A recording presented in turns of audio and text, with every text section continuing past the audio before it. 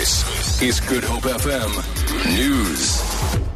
Good morning. More than 100 residents of Lwandle near Strand have been left destitute following a fire that gutted about 50 shacks last night. Residents say they are not sure how the fire started. Many called on government to provide them with RDP housing. We want houses. It's been a long time, maybe it's more than 10 times that our houses was burned here down. Now, Zuma and Helen Zille must do something about it now. We are tired of our houses burning down. At least he must give us RDP houses like other people. I want government to help us with the shelters because we don't have nothing houses, now. No shelters. Even the food, we don't have nothing. We've got the kids, so we want government to help us. We just to help us.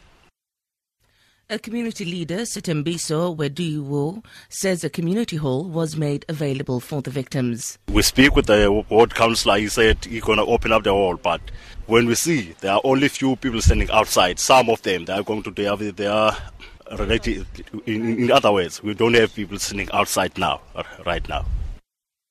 The names of the passengers of the ill-fated light plane that crashed as it was about to land at the Cape Town International Airport have been made public. All 5 passengers died. They include 2 South Africans, 80-year-old Gabriel Leroux and his 49-year-old daughter Charmaine Koortsen.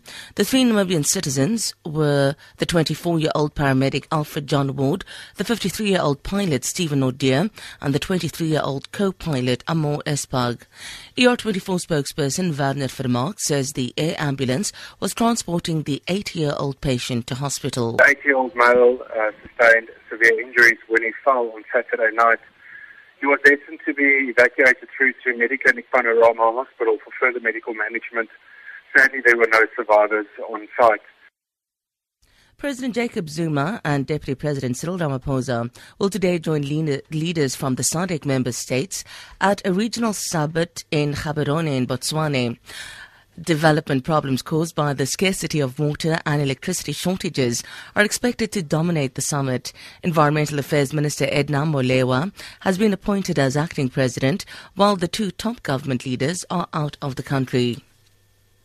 Organisers of the 7th annual Klein Karoo Classic at Oudtshoorn in the Little Karoo says they've had their best attendance yet. The festival celebrates classical music and fine dining. Some of the highlights included piano recitals by award-winning pianist Jan Hugo and Oudtshoorn native Suleiman Human. CEO of Kunste Onbeperk, Rhoda Snyman. We had a wonderful 7th Klein Karoo Classic, which has just finished on Oudtshoorn. We finished with the South Cape Youth Choir, with the lovely Jannie Moelman and Loveline Madumo, and it was an absolute highlight festival this year. We have sold the most tickets ever. For Good Hope FM News, I'm Sandra Rosenberg.